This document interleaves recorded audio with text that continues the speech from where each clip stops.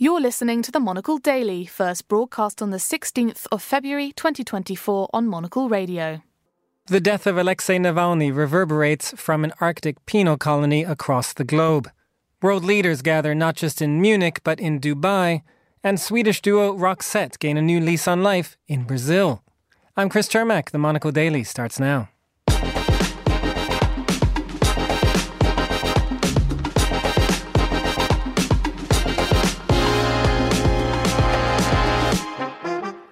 Hello and welcome to the Monocle Daily, coming to you from our studios here at Midori House in London. I'm Chris Chermak. My guests today, Stephen Diao, Natalia Gumenyuk and Andrew Tuck, discuss the day's big stories, plus we'll be checking in with the foreign desk team at the Munich Security Conference, and Fernando Augusto Pacheco brings us a curious musical cover story from Brazil. Stay tuned, all that and more coming up right here on the Monocle Daily.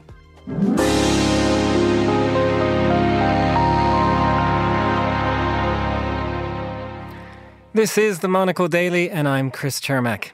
Reactions of shock and sadness today after news that jailed Putin critic Alexei Navalny has died in prison. According to officials, he allegedly lost consciousness after a short walk.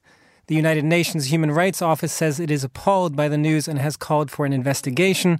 Emmanuel Macron spoke of anger and indignation, and Joe Biden, just in the last hour, laid the blame for Navalny's death squarely at the feet of Vladimir Putin. There have also been a steady stream of Russians laying flowers in Moscow's Solovetsky Stone, outside the former headquarters of the KGB, as well as other monuments. We will hear shortly from the Russia analyst Stephen Diao, but first, our colleague Andrew Muller looks back on Alexei Navalny's life. There are few higher-risk 21st century occupations than making an enemy of Russian President Vladimir Putin. To cross Putin, or the courtiers and henchmen who anticipate his whims, is to invite a demise both tragically premature and grotesquely picturesque. It is characteristic of tyrants that merely possessing supreme power is not sufficient. They must also be able to demonstrate that they can exercise that omnipotence absolutely as they please, and devil-take anyone who seeks to impede them. These are people who are trying to steal my country, and I strongly disagree with it. I'm not going to be, a kind of speechless person right now. I'm not going to keep silent. Alexei Anatolievich Navalny was born on June 4, 1976 in Butin, a small town in the orbit of Moscow, and grew up further south in Obninsk. I'm 41 years old. It means that actually I'm a guy from the Soviet Union. I was a young pioneer. I had my red tie. My father was in the military, and I was very proud that my father is guarding Mother Russia from evil Americans with their bombs and missiles. Actually, my biggest memory that I'm, as a child, standing in line maybe sometimes for hours to just buy milk. He studied law at the People's Friendship University of Russia in Moscow and later furthered his education at Yale University in the United States.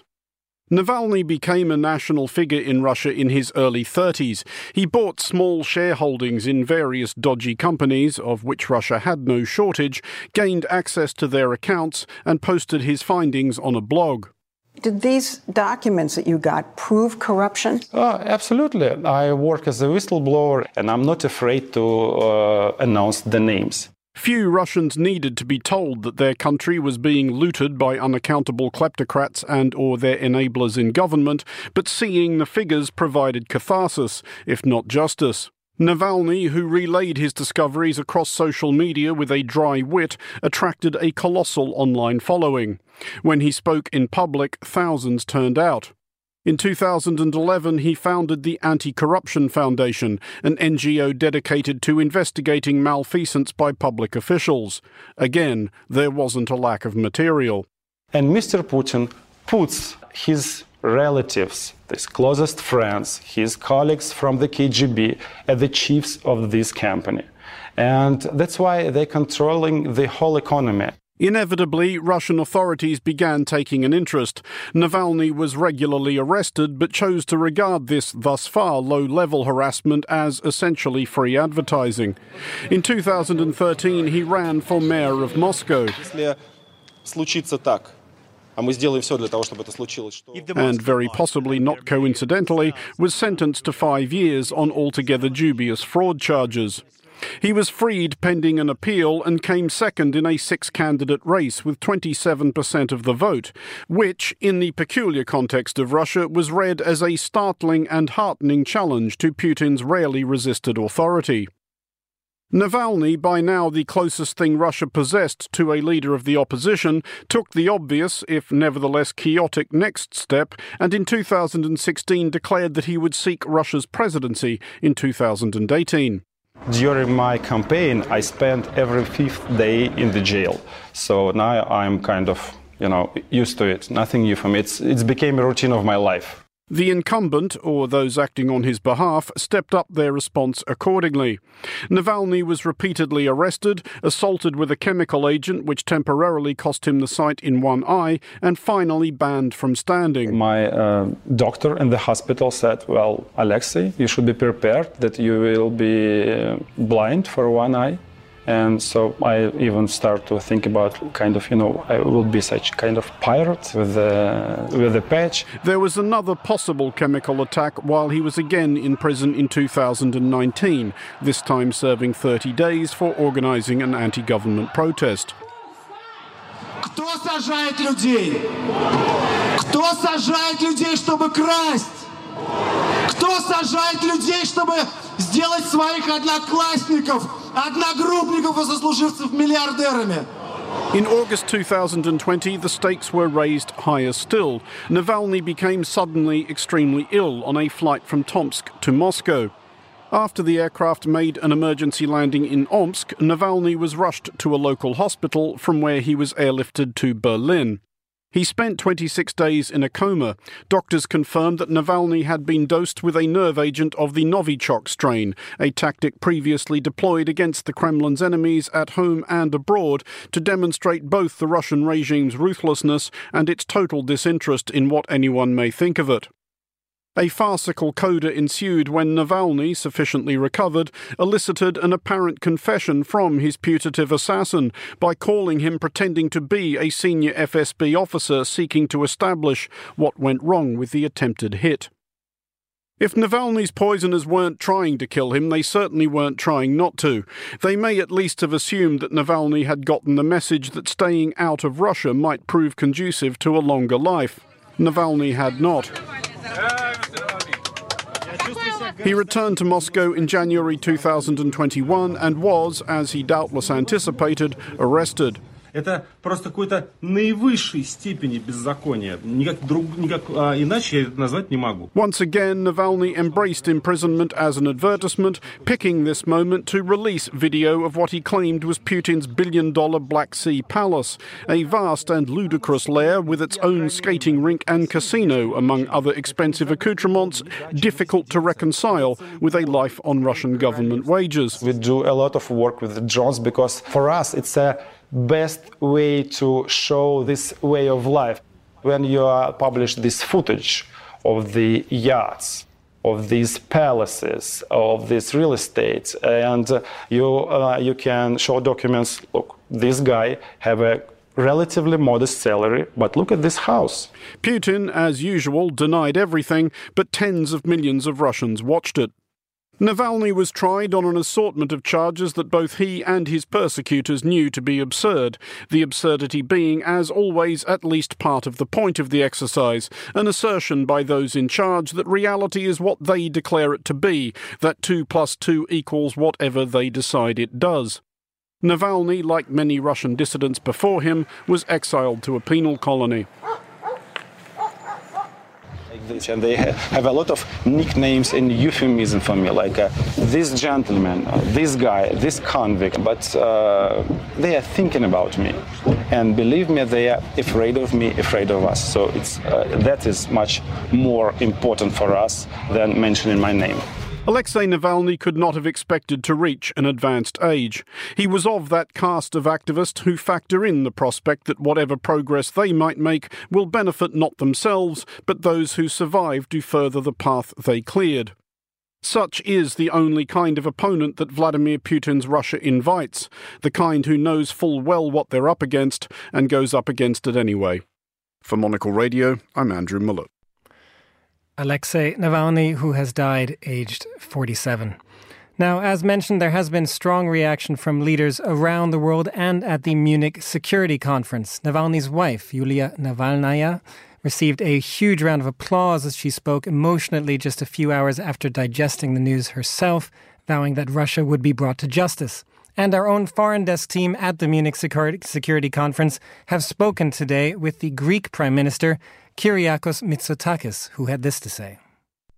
Well, I think we're all shocked and deeply distressed, and I think it's a very good indication of what this regime is capable of doing, and a constant reminder about the need to continue to support Ukraine as they are standing up for their own freedom and independence.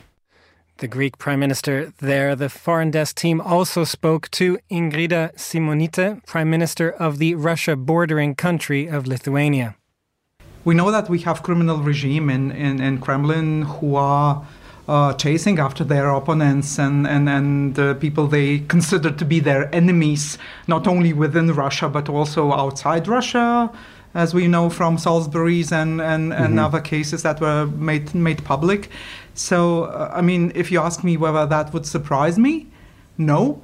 And even if it were a natural death because of heart attack, as somebody would say, or something, given the whole story of poisoning and limiting access to medical treatment and everything, I mean, this would still be an assassination for me. The Lithuanian Prime Minister there in Munich. Now, listening to all of that was Stephen Diao, the Russia analyst and regular Monocle Radio contributor. Stephen, thank you so much for joining us today. Let's just start with, what was your personal reaction to the news? My personal reaction was one of horror but not surprise. I think that, as ironically, there is a link to the war in Ukraine, and I think as that's gone on longer, I've been worried more and more that Navalny might be killed. And I think it's correct to say that Navalny has been murdered, not that Navalny has been killed. I'll explain why. When he was first arrested, the latest time in 2021, when he came back from Germany, there was a lot of talk that, well, if he dies in prison, Putin will have a martyr on his hands. And I think in that year between January 2021 and 13 months until February 2022, when Putin started the war on Ukraine, Putin might have been wary of that because there could have been mass demonstrations and there's nothing that he fears more than an uprising in his own country. What we've seen since the start of the war is not just the brutality that Russia has inflicted upon Ukraine, but the repressive measures inside Russia itself have been tightened more and more. You can go to prison for calling what he calls a special military operation a war, even though it's a war.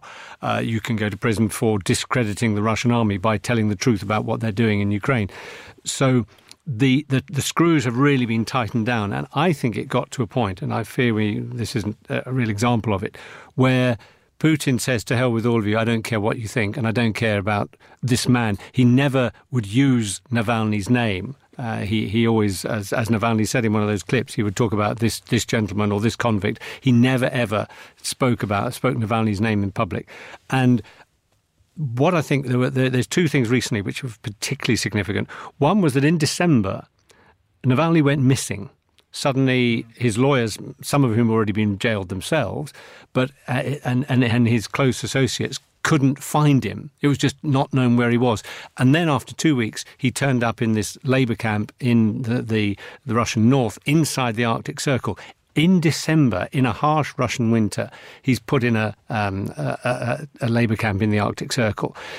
Also, he was continually, for made up infractions, being put in a solitary confinement cell. Only last week he was put in a solitary confinement cell for the 27th time since 2021.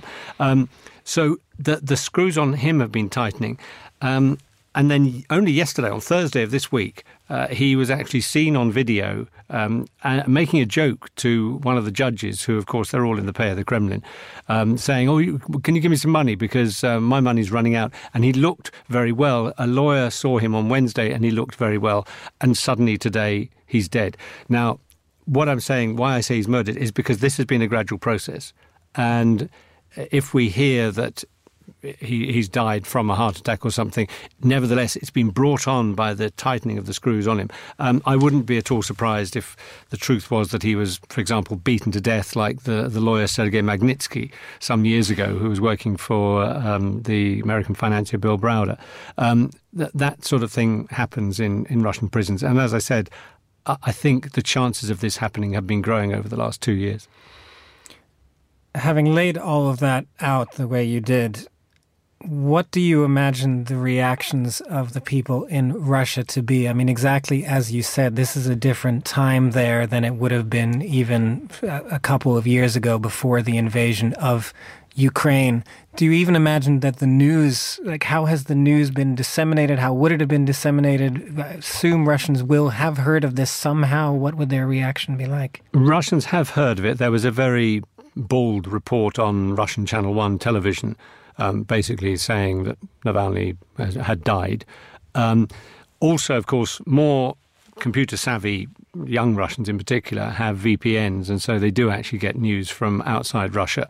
And one report I saw on the excellent Medusa, who are now operating outside Russia but have an excellent network within, was that within an hour or two of the news coming out, already people were laying flowers with Navalny's picture at monuments which you find in various, often provincial Russian cities, smaller Russian cities, monuments to those who died in political repression in Stalin's time, the victims of Stalinism.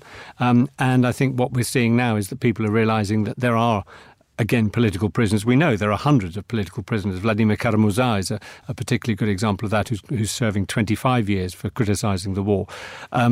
And so there's already been that's it's a small gesture perhaps, but it's a first gesture. What I think Putin is gambling on is that the way he's frightened the population with prison sentences, with beatings, with violence from the security forces in the last 2 years in particular, is that people will be too afraid to go out on the streets. Russians, and joined by foreigners in various countries, have now been protesting this afternoon outside Russian embassies in various countries, including here in London.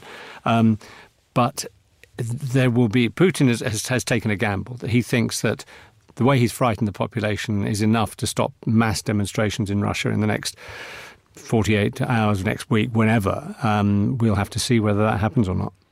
Just finally, Stephen, in terms of the world's reaction, I wonder if you get any sense that there might be ramifications to this. We heard from U.S. President Joe Biden just in the last hour or so. He did lay the blame for this at Vladimir Putin's doorstep, but at the same time, there was a question to him reminding him of comments he had made in the past of the kind of reactions there would be if Putin dared to do this. And even he himself sort of said, well, that was 3 years ago before we had taken any actions against Russia. We have now taken actions against Russia with Ukraine, therefore suggesting there would not be any ramifications. Do you get any sense that there will be a reaction to this? Should there be a reaction to this from the world other than words of shock? I feel there should be a reaction. I don't think that any more sanctions can be slapped on unless they, we don't know for now, for example, who is directly responsible. If names were to come out, then perhaps sanctions could be slapped on them. But I think the reaction will be, and particularly perhaps in the United States, that this will be linked to the war in Ukraine, and therefore it will actually make people and governments think this is another reason why we really need to help Ukraine, because there is this direct link, undoubtedly, between what's happened to Navalny and the war in Ukraine. And that is one thing which the West can do to step up the pressure on Putin. Putin's regime is a murderous regime. This is not the first political murder that Putin has carried out. And of course, he's responsible also for the murder of hundreds of thousands, not only of Ukrainians, but of his own citizens, own Russians, who he keeps sending into the meat grinder of the war in Ukraine, this senseless war that he started for no logical reason. So I think that if one thing can come out of this, I won't even call it a good thing, but one thing that could come out from the side of the West, it would be renewal of the support for Ukraine, because that's one way that Putin can be defeated. Thanks very much, Stephen Dial, for joining us. You are listening to the Monocle Daily.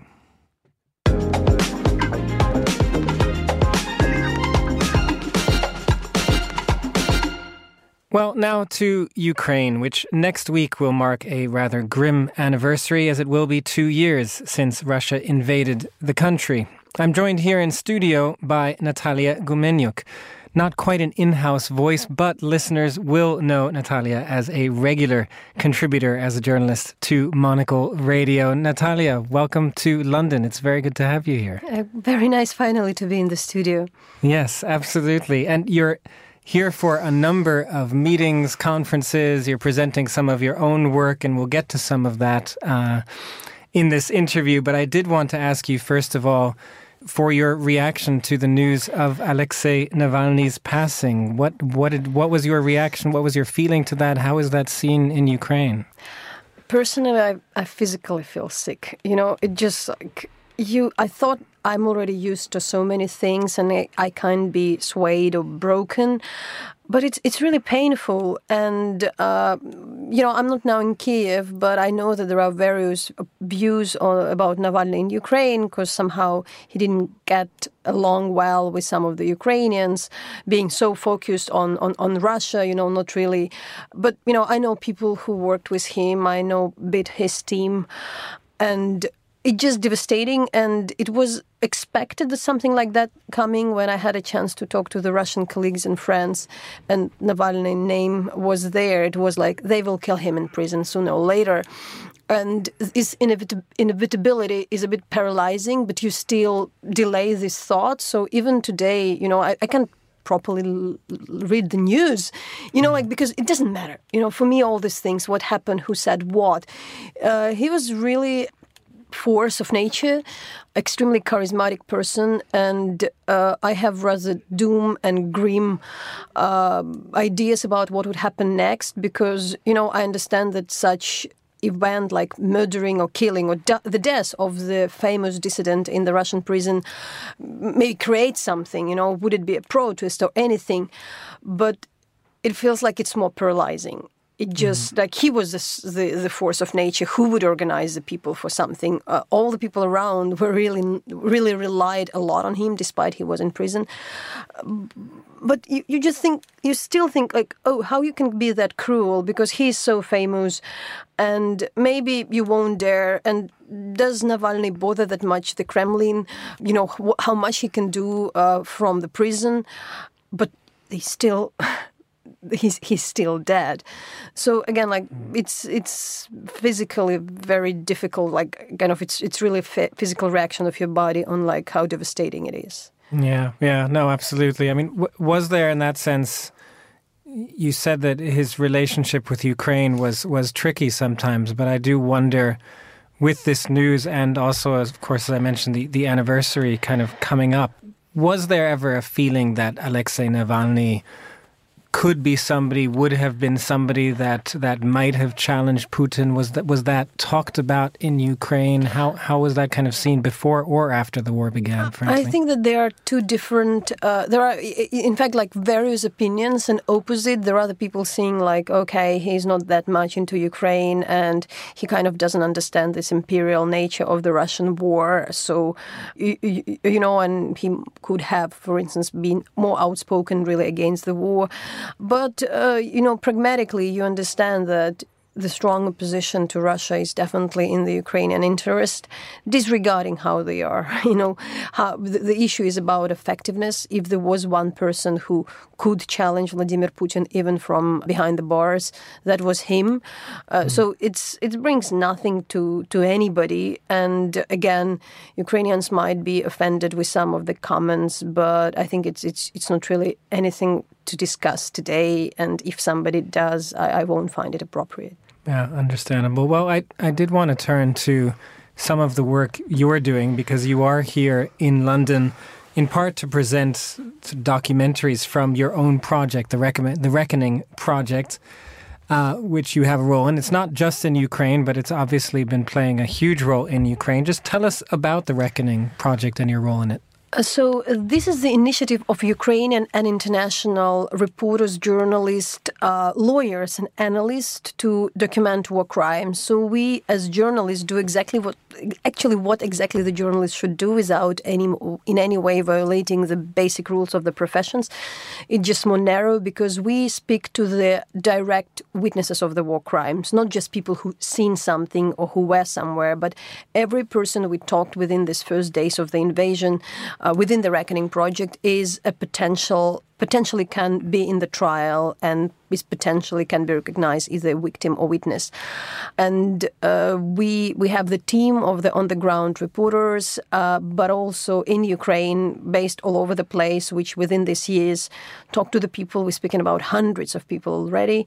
And we do films, we do, articles, we do other things to explain what's going on, but based on a very, very factual, verified data, which can go through the legal challenge. At the same time, we have another part of the team, including the lawyers who think how to use it in possible courts, how to use the very same testimonies and do like submissions to international bodies, would it be UN or the OSCE.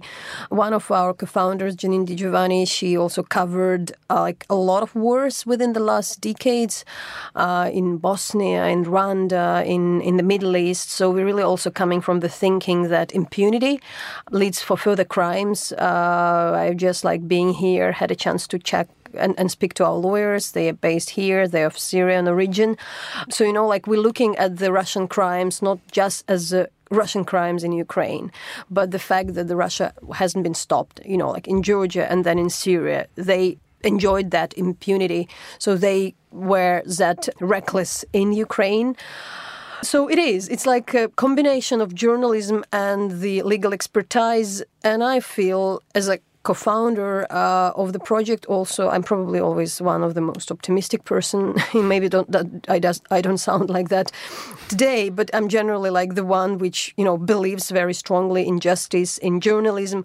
But I feel that the journalists usually feel that, we write the stories and so what? So we give, the way to say that it's not just, they can be used, for history, for the records. These records can, survive and maybe this truth won't be denied, while also the lawyers today complain that unless there is public support and concern, there won't be movement of opening the cases, investigating. So I think that in the end, this combination helps us all in the very dark times to pursue and know that bit by bit something can happen. Natalia Gumenyuk, thank you very much for joining us. You are listening to the Monocle Daily, and I'm Chris Chermak. Now, world leaders, as we mentioned before, have descended on Germany for this year's Munich Security Conference, the leading forum for debating the most pressing international security issues. Monocle's Andrew Muller and the Foreign Desk team are there on the ground, speaking to various delegates. They also include Heather Conley, president of the German Marshall Fund. Andrew began by asking Heather if NATO nations have to assume Trump is not bluffing about withdrawing from the alliance. I think we have to take the former president seriously. I think what he is suggesting he would do if he became president, whether that's putting 10% tariffs globally or not providing protection if NATO countries do not spend 2% of GDP. I think, yes, we have to start understanding the ramifications of that. But I will say, regardless of who's in the White House, Europe needs to increase its defense spending. It has to prepare for an increasingly unstable world, of which it understands not only the conflict in Ukraine, the growing regional conflict in the Middle East, and as tensions are rising in the Indo-Pacific. So as much as I know these comments are highly inflammatory, they are destabilizing to our allies. If you put that aside, as difficult that is as it is, it doesn't change what Europe must do. And so this is where I think we have to stop, and we have to learn this, and I'm speaking more to myself as well as advice to others. we have to manage ourselves better over the next 9 months, because the more the former president gets all that attention, he's going to lean into it and do it even more. We've got 9 months to go. So I think we have to, yes, these are his plans. We have to prepare for them, and Europe is going to prepare for them regardless. And stop giving him that attention and energy. Be very focused, be very serious, be very focused on what needs to be done, and probably not give him that energy, which it continues to fuel him. But is that message perhaps not better made to Europe by a broadly friendly actual Atlanticist administration? It could be communicated by a Biden-Harris administration. You cannot assume that the United States will always be here. You've got to stop thinking like that. So I think what the administration needs to do is, number one, reflect that this, in some ways, I know, again, this is really hard to hear. This is nothing new for an American former president, current president, to ask Europe to spend more. President Eisenhower asked Europe to spend 4% of GDP. This has been a constant since the formation of NATO 75 years ago, of making sure that Europe did increase its security and defense.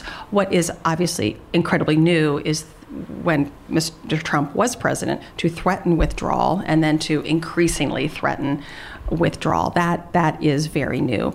But yes, the administration, I would argue, not only has to do and talk more to its European allies to how to manage this period as best we can. I would argue the Biden administration actually needs to open up an entirely new conversation with the American people. Because if we're contemplating withdrawal from NATO, the American people need to understand the costs of that. And, I don't want the United States to have to experience the cost without understanding what is at stake. So I would argue the conversation has to first and foremost start with the American people. This is their security as well. And then, of course, how to counsel our European allies and partners to manage this period. It's going to be very difficult. We should talk about the other leader who is managing to haunt this event from afar, who is, of course, Vladimir Putin, who is very much in office in Russia. And I want to go back to the Kremlin playbook, which I know you helped write for the Center for Strategic and International Studies. There is this idea being increasingly floated in recent weeks from NATO itself and from various NATO nations that we have to apprehend the idea that Vladimir Putin does actually have ambitions beyond even Ukraine. Do you think that's the case?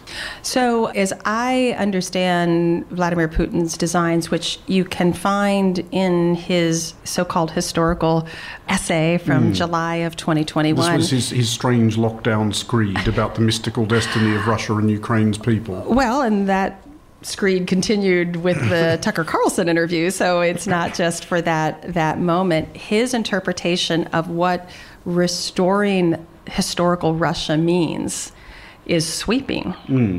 And I think we have to take him at his word. I think we're now seeing intelligence assessments coming out of Norway, out of Estonia, that speak to, looking at a 3, 5, 10-year horizon, where now that Russia has gone on a full war footing economy, which of course is going to be devastating to their future economic potential, but this does speak to a regime that requires constant confrontation with the West. And now we see that just being accelerated. So we have to prepare for that future. But yes, I believe we have to be very prepared for Russia to challenge NATO, challenge Article 5. I mean, it's being challenged both ways, from Vladimir Putin and from the former president, coming from different ends. I mean, that being the case, does NATO have to move more quickly, do you think, to, buttress itself against Russia? When you were Deputy Assistant Secretary of State, you were involved with the enlargement of NATO, and there are questions and arguments about how quickly Ukraine and Georgia perhaps should be ushered in, perhaps Moldova, though I know there are issues with Moldova's constitution. But how fast really should NATO be moving to basically try and sweep everybody in that it possibly can? Well, I think step one, what NATO is doing now and what was agreed to by all the leaders at last year's NATO summit in Lithuania which I think was the most underappreciated announcement, other than obviously welcoming Finland into the alliance, was these regional defense plans. What NATO has to do right now, the 31, soon to be 32 members, is have defensive plans in case the Kremlin would decide to try to enter NATO territory. At the same time, what we need to do, and what we're doing with Ukraine, is getting a relationship that is as close as possible, and then we wait for that window to open when Ukraine can join, and it wants to join, because clearly the Ukrainian military is now one of the most capable European militaries. And you talk about what the laboratory of learning NATO kit against Russian, now Iranian, now North Korean hardware is. This laboratory and their adaptation in drone warfare is something that I think the entire alliance will benefit from. So, I'm hoping that the Washington summit in July, when we celebrate the 75th anniversary of NATO, that summit is about the next 75 years and being prepared for exactly that type of warfare, of which, again, Ukraine and NATO's close cooperation is going to strengthen NATO. It's just a question of timing of when they join NATO. To me, it's not a question of if. That was Andrew Mueller speaking to Heather Conley, president of the German Marshall Fund. You're listening to Monocle Daily.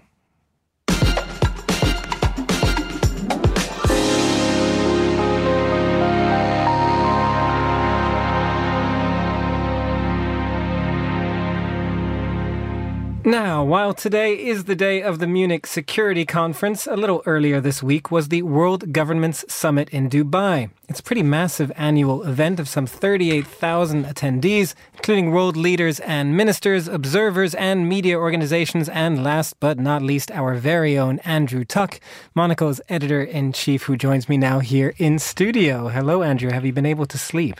I have. An interesting few days, but just back from Dubai, and a very interesting place to see the world from. So I think you'll know from these conferences that somehow just relocating yourself to another geography, the people who come to town, who find it easier to get there, suddenly it's a different audience, and how you see the world looking out suddenly seems very different. So lots of very different conversations, and I think you'd have, say, for example, at the World Economic Forum or many of the conversations that are going on in London or Paris or New York, it's a different view of the world. What was the energy like in that sense, given this kind of different view, different set of people? What was the purpose in your mind? Well, I think the UAE sees a potential for it to be something of a neutral ground for people to come and talk about all sorts of things. But oddly, they didn't really seem to want to be that engaged with the conversations what are happening in Ukraine or even in Gaza. You would imagine that being in the Middle East, that Gaza would be top of the agenda. I did hear it mentioned, often in tangential ways, but the Ukraine conversation, I just heard nobody talking about it. Now, what's interesting is, for Dubai, that there's a backdrop to much of the conversation that happened at the conference, because one of the key ministries involved is the Ministry of AI, which is a really interesting ministry and an amazing minister who's only 33 years old, who is trying to make Dubai and the UAE a centre for how we use AI going forward and how we use technology. So, interestingly, lots of the biggest tech people are beginning to settle in the region. So Pavel Durov, who runs Telegram, he lives in the UAE. Some of the people running the biggest funds for AI, they now live in the UAE. They're using their regulations and their changes in regulations to pull these people in. So all these conversations happening on stage, even when it was about government, it often came back to the idea of how to use technology to do things better, whether that was for healthcare, education, good governance. And even when the conversations were tricky or showed some of the potential risks, I felt that everybody seemed to say, actually, there's lots of good potential here. There's good potential about how we change in the future, and that there are also opportunities for us to collaborate in more interesting ways. In that sense, did you get the feeling that this summit, compared to some others and the focus, the way you're describing it there, was maybe less about diplomacy? There's things like the Antalya Diplomacy Forum, which I went to a couple of years ago as well. They were also in this region kind of setting themselves up as this neutral space to talk, but very much about diplomacy and foreign policy. The Ukrainian and Russian foreign ministers met there. U.S. envoy met the Taliban's minister there for the first time in a long time. So that was very much about all of these tensions. It sounds like you're saying Dubai, by contrast, is almost more about the well-functioning of governments, learning from each other in AI and kind of a whole host of other areas, rather than about the regional sort of political tensions. Certainly not about the regional political tensions, but I think there's lots of bilaterals that go on the side of the conference. And the likes of Turkey's President Erdogan was there, Narendra Modi was there. So when these teams come to town, there are certainly conversations happening about trade and diplomacy that don't happen on stage particularly. But then, I don't know, there were some other good conversations. The former British Prime Minister Tony Blair was there, and he was in conversation with Edi Rama, the leader of Albania. And again, it was a conversation about good governance, about how, and again about this technology, because Edi Rama said, look, we're in a position where we can use AI, we can use technology to perhaps leapfrog now some of our neighbours who are a bit slower, old school about how they're doing things. We know that we have to change and move fast and get our economy ready to be, hopefully, what they hope is to be a member of the EU, of course. And again, he gave an amazing example. He said, look, in the past, when you tried to do all the paperwork, just the basic paperwork to join the EU, it took so long to find the data, to get it all organised. And he said, now with the use of technology and with AI, we can do that so much faster. We can be prepared for putting forward bids to enter the EU. We can meet all the demands for information about our economy and about our society so much quicker. So again, even he was saying, look, we're not in the EU, and maybe in other contexts he'd be saying, why are we not a member of the EU? Come and let us in, we're good guys here. But actually he was just being practical. It was all about good governance, simple things he could do, and a really kind of practical conversation, I felt. So what was your personal takeaway then, if you can reflect now, kind of being back here? What was your role also for Monocle, and what do you take away for Monocle in that respect? I guess because I present the Urbanist, the podcast we have here on Monocle Radio, that I was asked to look after a series of talks which are about future cities. And I had everyone from the head of the UNDP on to Professor Carla Ratti from MIT, talking to Kochkom Vorokom, who's a woman who runs a thing called Porous City, which is about how you make cities more porous. So when you don't have floods, she works in Thailand. And again, I was really impressed that the quality of conversation, but then also the technology came back into it, because we had a guy who runs a company called Zipline. They started in Rwanda. They're a drone delivery company. And he went there again because the regulation allowed him to operate and to try this out. They're the biggest deliverer of healthcare and medicines to people outside of the capital. Now he's taking that technology, and it's already in America, but he's got licenses now to work across America.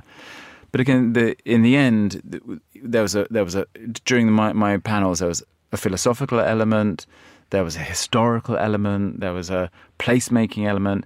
But in the end, it ended with this rather positive conversation about technology and the role that the UAE can play in embracing these things quickly because of their nimbleness around regulation. They're not an old school, old world democracy where everything takes committees and endless rounds of debate. They can say, look, we want to do this and we'll do it next year. And again, there's a company called Joby Aviation. They're launching the first air taxi. Where they're launching it? They're launching it in Dubai next year, because Dubai said, look, I think we can integrate this into our public transport. Come here. We'll change the regulations. We want you to be first here. Andrew Tuck, thank you very much for joining us. You're listening to Monocle Radio.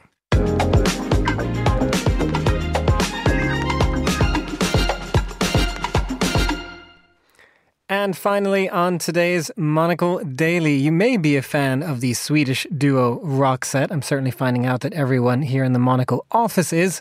But what you probably did not know is just how much Brazilians are obsessed with Roxette. Their musical influence lingers in the country so much that the country's charts have been invaded recently by Brazilian versions of their most iconic hits. From country stars to funk artists, it seems everyone wants a little bit of Roxette.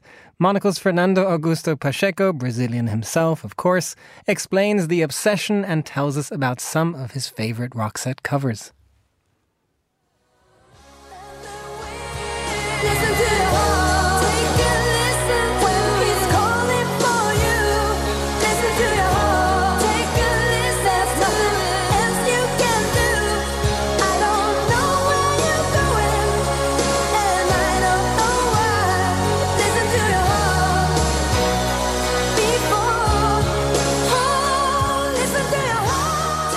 Brazilians have something with the Swedish band Roxette. Yes, I know they were fairly popular across the globe, but their influence still lingers in Brazil. I, of course, am a big fan too, so much so that I even cried at the back of a cab in my home city of São Paulo. It was a dark, slightly melancholic evening, and the cab driver just blasted "It Must Have Been Love" loudly. Tears started to fall. It must have been.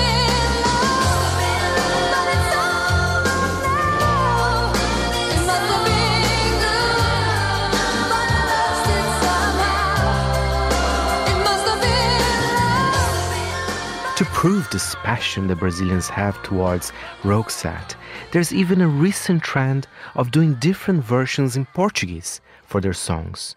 So much so that even Brazilian Daily, o Estado de São Paulo, contacted the surviving member of the band, Per Gessle, to see what he thought of the versions. He absolutely loved it. Let's start with one of the favorites, the glossy Pede Pra Eu Ficar, performed by drag queen Pablo Vittar. It's a Brazilian take on Listen to Your Heart. Let's have a listen. Alguma coisa fala o meu coração. Ele me fala, não mereço perdão. Yeah. Me deixa triste, sem lugar pra ficar. Quero teu corpo junto a mim.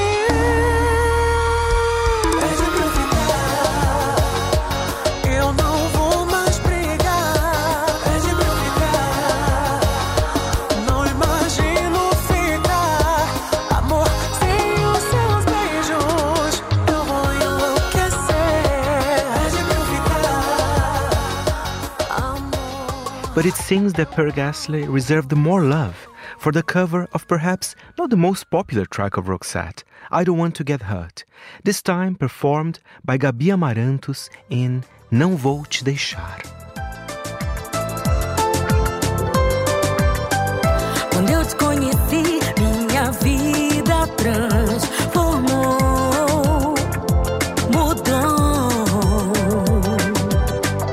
Eu era infeliz e agora sei o que é o amor. Não aceito que tudo acabe assim. Vou gritar pro mundo inteiro ouvir. Eu não vou te deixar nem te perder. Pois sem teu calor eu não sei viver. Nada vai abalar o nosso amor. Gabi Amarantos is always great and brought a distinctive Brazilian flavor to the band's melody. And as some of you may know, Brazil's top music genre is sertanejo, think Brazilian country music. So of course those artists still embraced Roxette wholeheartedly. Take one of the country's biggest stars, Gustavo Lima, and his version of It Must Have Been Love. This time it's called Desejo Imortal. A gente faz amor e eu me sinto mal. Você já tem alguém e acha normal. A gente faz amor. Or what about the late country music queen Marília Mendonça and Maiara e Maraíza with Uma Vida a Mais, their version for Listen to Your Heart. Estão desacelerados na espera que alcance o meu caminho. Pensei que fosse nosso, eu pensei. Espero mais um dia.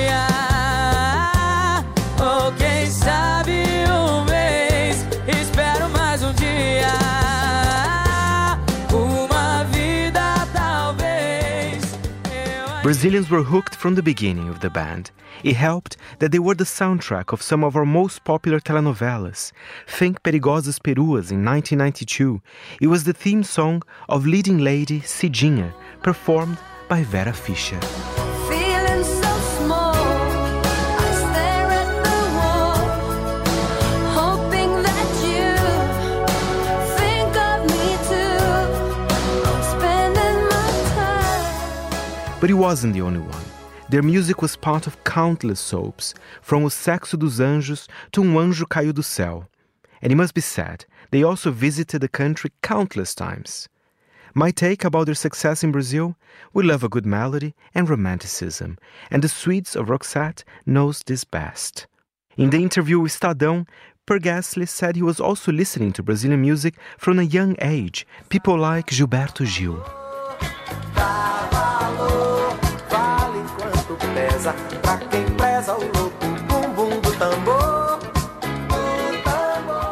We miss the band, and the shock of vocalist Marie Fredriksson's death still hurts many. But for now, the band is enjoying a sunny revival in Brazil. For Monaco, I'm Fernando Augusto Pacheco.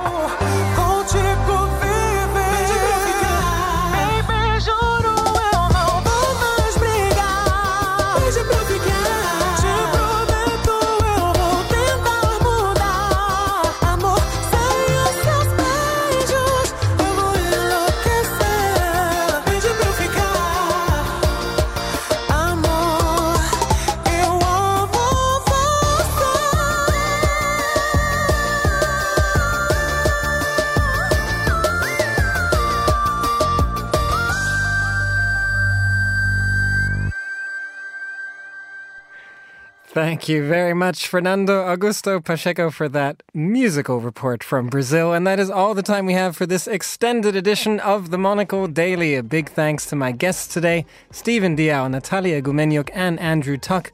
Also to Andrew Muller and the Foreign Desk team. Today's show was produced by Vincent McAviney and researched by Neoma Ekwe. Our heroic sound engineers for this extended program were Sarah Nichol, with editing assistance from Lily Austin and Steph Chungu. I'm Chris Chermak here in London. The Monocle Daily is back tomorrow. Goodbye and thanks for listening.